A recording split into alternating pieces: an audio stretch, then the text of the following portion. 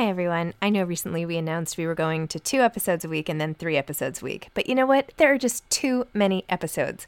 So we are going back to 5 episodes a week. Still a reduction from 7, but there were just too many interviews scheduled, and I didn't want to make all the authors wait for too long. So I hope you can keep up with me. Listen to 1 a week as you're on your way to work or on your way home or putting your kids to bed or whatever it is you're doing. Moms Don't Have Time to Read Books, now 5 times a week. Many of us have those stubborn pounds that seem impossible to lose, no matter how good we eat or how hard we work out. My solution is PlushCare. PlushCare is a leading telehealth provider with doctors who are there for you day and night to partner with you in your weight loss journey. They can prescribe FDA-approved weight loss medications like Wegovy and Zepbound for those who qualify. Plus, they accept most insurance plans. To get started, visit plushcare.com/weightloss. That's plushcare.com/weightloss. Hiring for your small business? If you're not looking for professionals on LinkedIn, you're looking in the wrong place. That's like looking for your car keys in a fish tank. LinkedIn helps you hire professionals you can't find anywhere else, even those who aren't actively searching for a new job but might be open to the perfect role. In a given month, over 70% of LinkedIn users don't even visit other leading job sites. So start looking in the right place. With LinkedIn, you can hire professionals like a professional. Post your free job on linkedin.com/people today. Since 2013, Bombas has donated over 100 million socks, underwear, and T-shirts to those facing homelessness. If we counted those on air, this ad would last over 1,157 days. But if we counted the time it takes to make a donation possible, it would take just a few clicks. Because every time you make a purchase, Bombas donates an item to someone who needs it. Go to bombas.com/ACAST and use code ACAST for 20% off your first purchase. That's bombas.com/ACAST, code ACAST.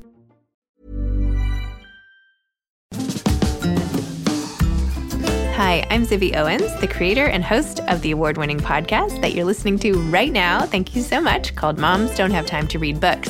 It is a daily podcast, 365 days a year, and each day we talk to an author about all of the things related to their career, their book, their life, and more in 30 minutes or less, because who has time?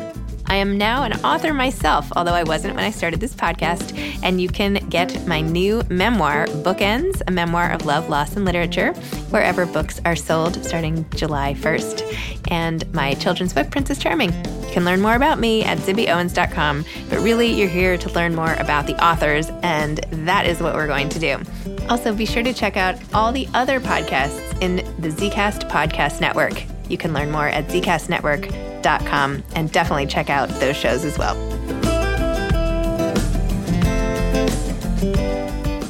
Syed Masood is the author of The Bad Muslim Discount, a novel. He grew up in Karachi, Pakistan. A first-generation immigrant twice over, he has been a citizen of 3 different countries and 9 different cities.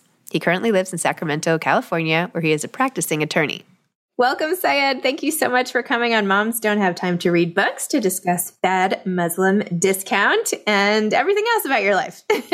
Thank you for having me. I appreciate it. Okay, so heads up to readers, you will encounter a very interesting opening with lots of blood spurting everywhere and animal sacrifice, and who knows what you're getting into. Tell us, and actually, well, I'll tell you that later. Tell listeners what your book is about and what inspired it for you. Sure. The Bad Muslim Discount, a story about 2 different young people. It starts when they're very young, when they're kids, and goes into their 30s. And their journeys from various parts of the Muslim world to the United States, basically the process of becoming American. And it charts 2 very different journeys because I wanted to show the different ways that people come here and the different lives that people do live, even if sometimes they're sort of treated as a monolith. And, the book is really about the idea of belonging. It's the idea of the question of what happens when you feel like you belong to a country that doesn't want you, or at least some elements in the country don't want you. What happens if you belong to a religion that doesn't want you, or there are people in the religion who don't want you? What happens if you belong to a family that doesn't want you? And so that really was the driving question behind the book. Yeah. Interesting. Which pieces of that, where do you not feel like you belonged? Which pieces resonated for you? Well, it started, quite frankly, with the with the 2016 election, not to get political, but there was this question about, who's American enough? And, a lot of questions were raised about Muslims and the can Muslims be patriotic? And all these questions were being raised. And I had never sort of considered the fact that you couldn't be American. In fact, one of the stranger things about our world is wherever you are, you're a little bit American because Americana is so pervasive that I've always felt that it's sort of spread all over the world. And we've culturally, I don't want to use this word, but we've culturally colonized parts of the world, and so because of that, there's a part of everyone that recognizes certain things like McDonald's or Coke or Star Wars or what have you, they're everywhere. And so it was very strange to me to be suddenly faced with this question of, hey, are you American because of your religion? And so the book was in part a response to that, sort of just exploring the idea for myself, because at that point I had no illusions that I'd be published, but, that happened. How did you end up writing? So was it really a surprise that the book was picked up? Wait, tell me about the journey of that. Sure. Well, I've wanted to be an author since I was a kid, but it's the industry from the outside is so sort of obscure, right? I mean, it's really hard to see and figure out what things are. And it seems like a pipe dream, and sometimes people think about authors like, now that I have author friends, it's like, okay, they're just people. But it almost seems like an impossibility. Well, at least it did to me. And so I never really thought I'd actually be publishing it. My wife was the one who was very encouraging. And so it was like, she's like, you're really good. You should write. And the thing was, the reason her opinion held some more weight than usual was because our courtship was almost entirely by emails, because we had an arranged marriage and we didn't get to meet and talk more than 4 or 5 times. So we just exchanged these long emails. There's probably a novel in there somewhere. And so we just had these long letters we wrote to each other. And I was like, well, she's seen enough of my writing to know if I'm good or not. And so she really pushed me to write it.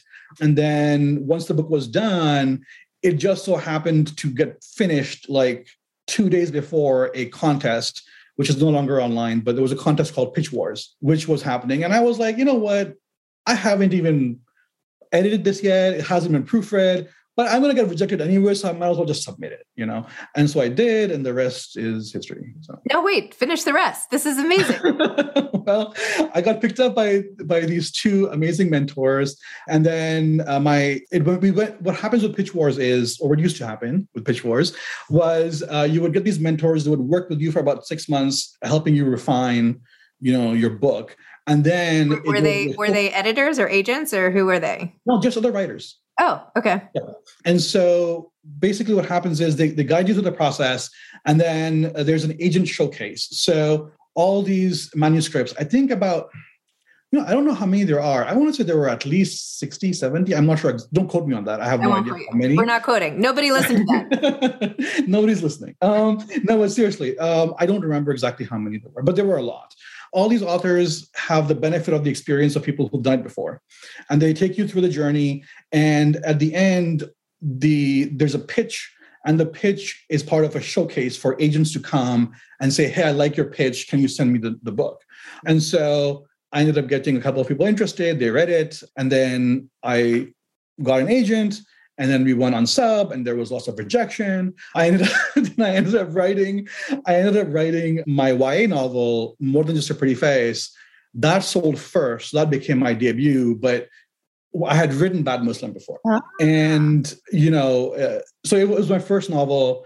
And it was quite an experience, but I had not expected it to get published. And it just so happened that it worked. So here we are. Wait, so let's go back to the arranged marriage for a second. Sure. So what happened when you met? Like, how did that work? So you became good friends basically with your wife over in this epistolary way.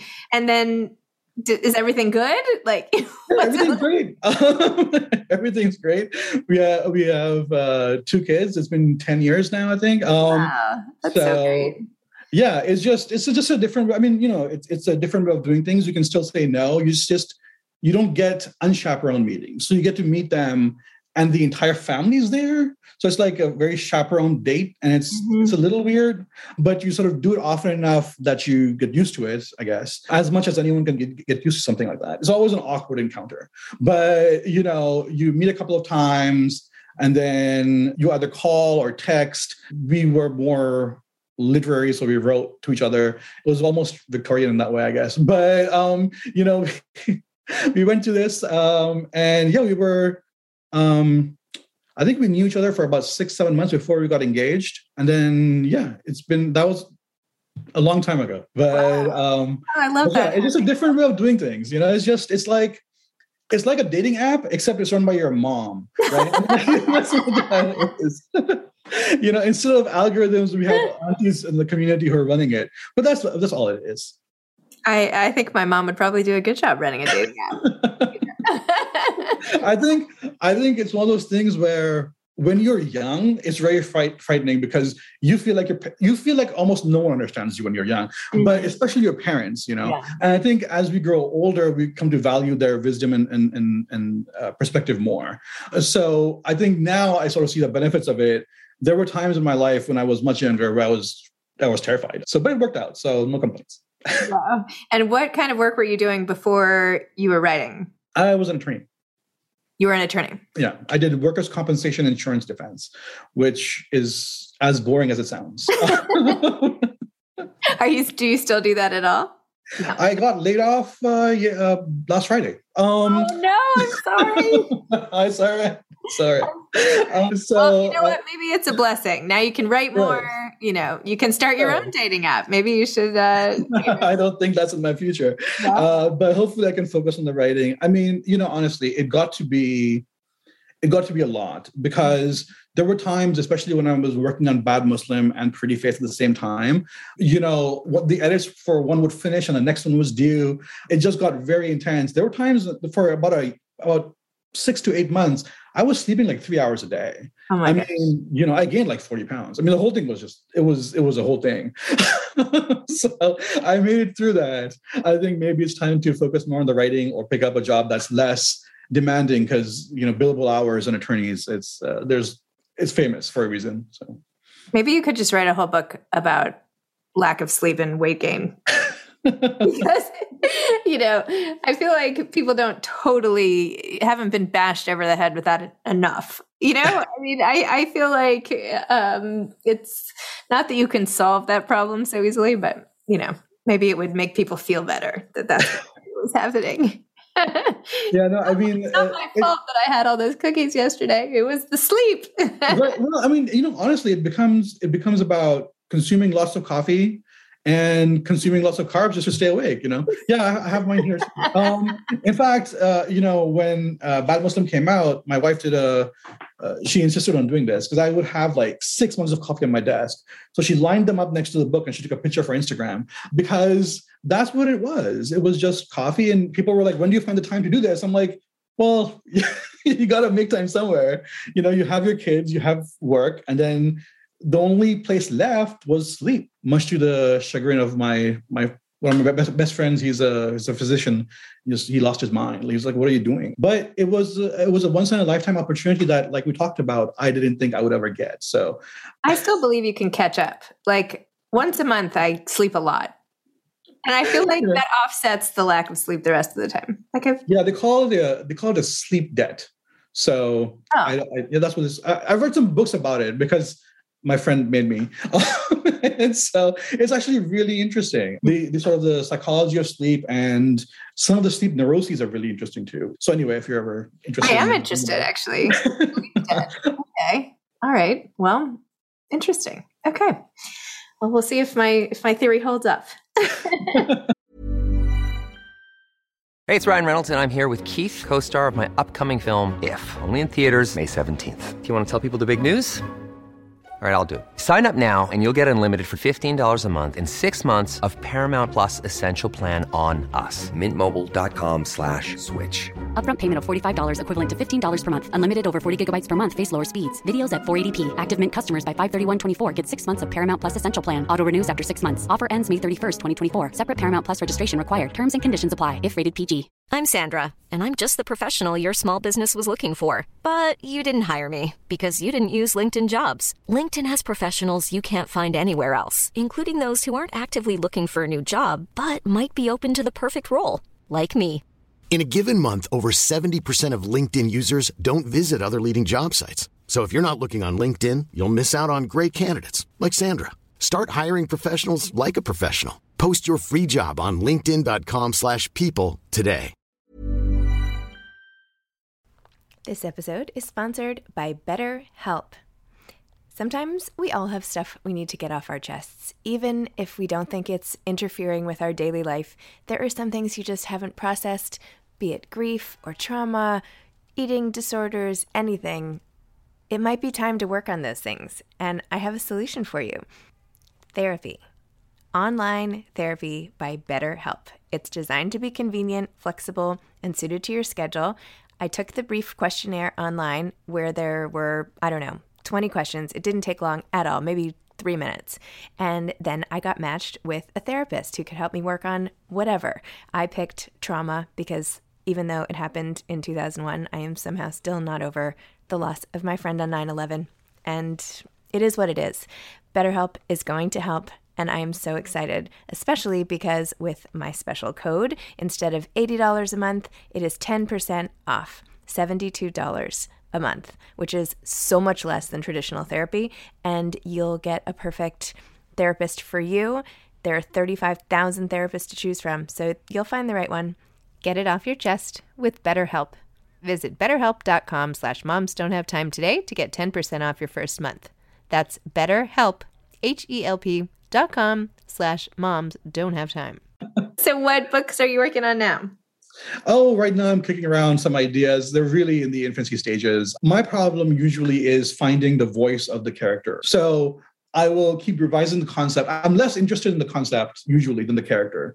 And then the main thing is finding the voice of the character and then making the character likable enough that people will want to stick with them for 300 pages. So right now I'm trying to figure this character out, and I'm not there yet. So I've been pitching to my agents, I've been pitching to my editors. So we'll sort of see how it goes. But I throw a lot of stuff away. I do a lot of writing that doesn't see the light of day. So if Bad Muslim was 350 pages, there is 300 pages that never saw the light of day. Yes, that was really Bad Muslim. Yeah, that was really, really bad. And, Sadia Faruqi, who's wonderful, she does children's books.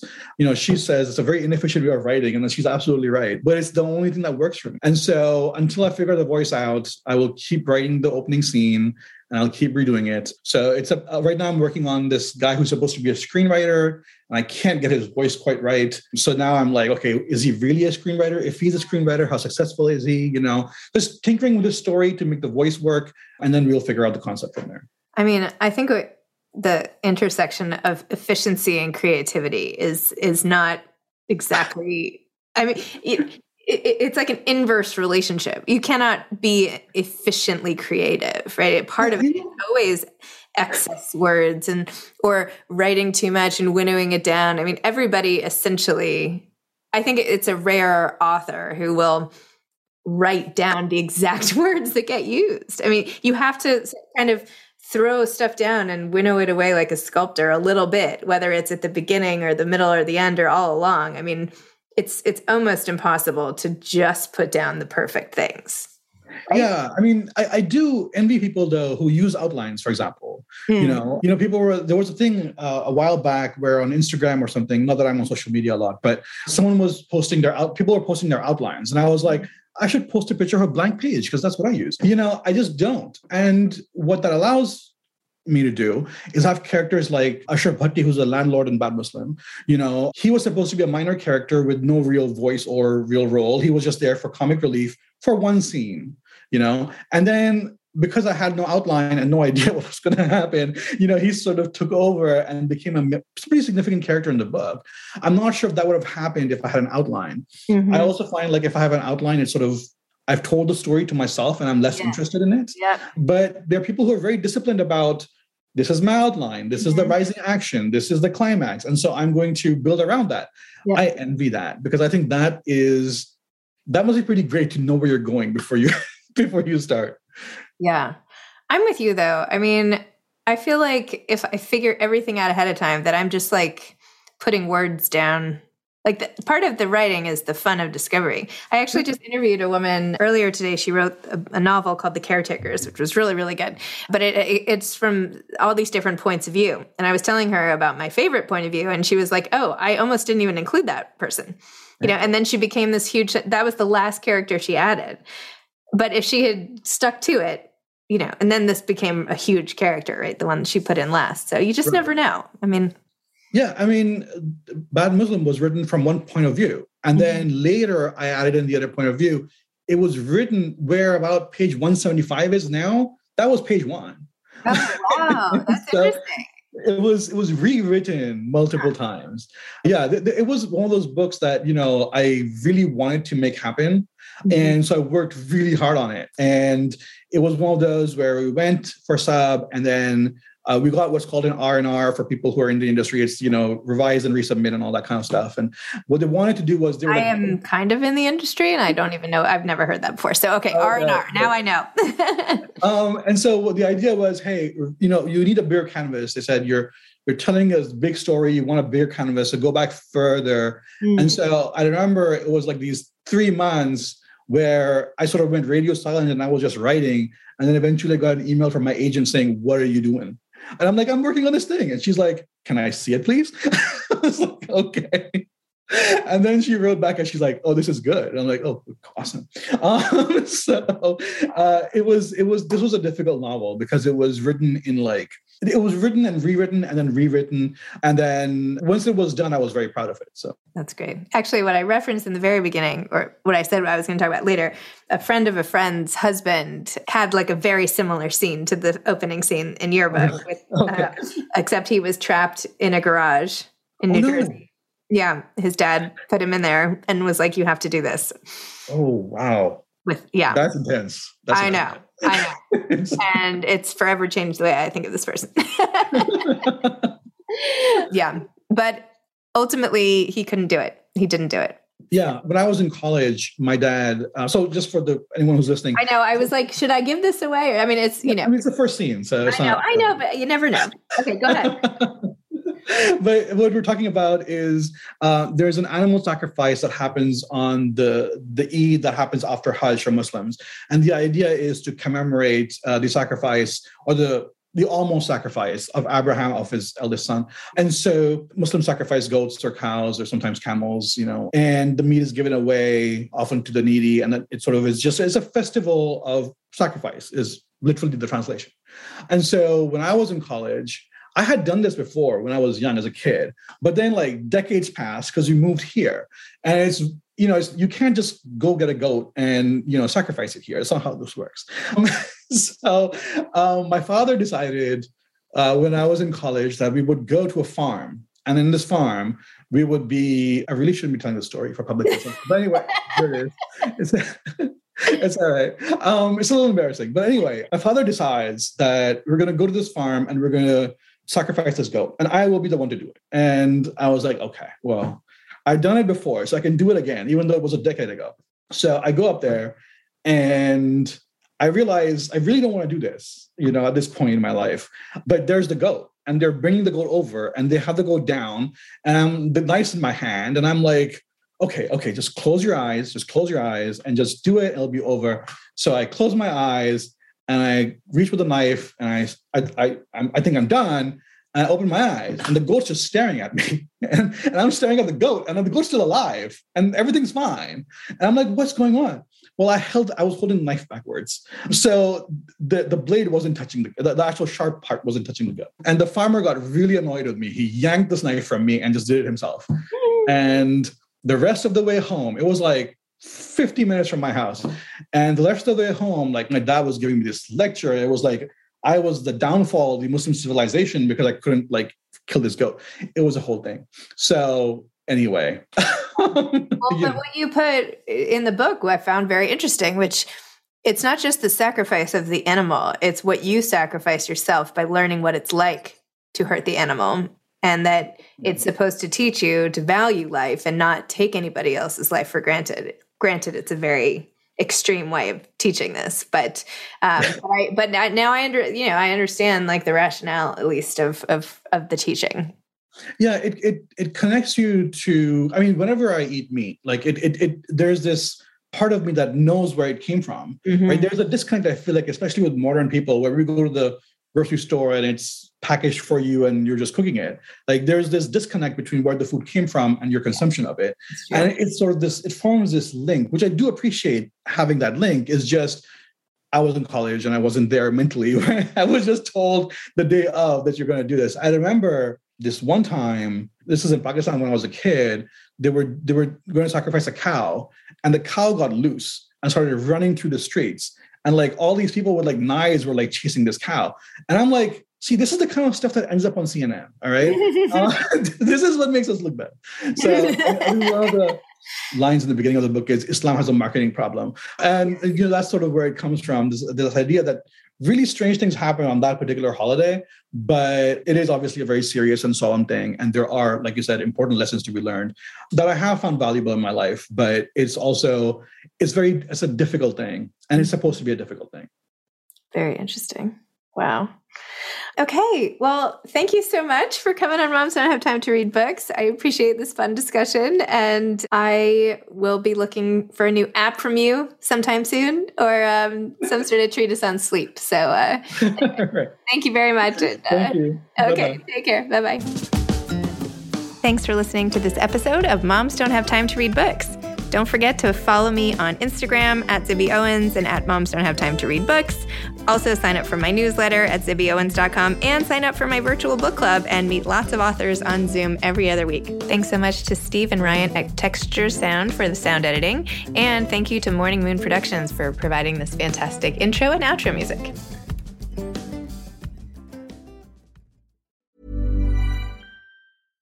Imagine the softest sheets you've ever felt. Now imagine them getting even softer over time. That's what you'll feel with Boll & Branch's organic cotton sheets. In a recent customer survey, 96% replied that Boll & Branch sheets get softer with every wash. Start getting your best night's sleep in these sheets that get softer and softer for years to come. Try their sheets with a 30-night guarantee. Plus, get 15% off your first order at bollandbranch.com. Code BUTTERY. Exclusions apply. See site for details. Hi, I'm Daniel, founder of Pretty Litter. Did you know cats tend to hide symptoms of sickness and pain? I learned this the hard way after losing my cat, Gingy. So I created Pretty Litter, a health monitoring litter that helps detect early signs of illness by changing colors, saving you money and potentially your cat's life. Pretty Litter is veterinarian developed, and it's the easiest way to keep tabs on your fur baby's health right at home. Go to prettylitter.com and use code ACAST for 20% off your first order and a free cat toy. Terms and conditions apply. See site for details. Even when we're on a budget, we still deserve nice things. Quince is a place to scoop up stunning high-end goods for 50 to 80% less than similar brands. They have buttery soft cashmere sweaters starting at $50, luxurious Italian leather bags, and so much more. Plus, Quince only works with factories that use safe, ethical, and responsible manufacturing. Get the high-end goods you'll love without the high price tag with Quince. Go to quince.com/style for free shipping and 365-day returns.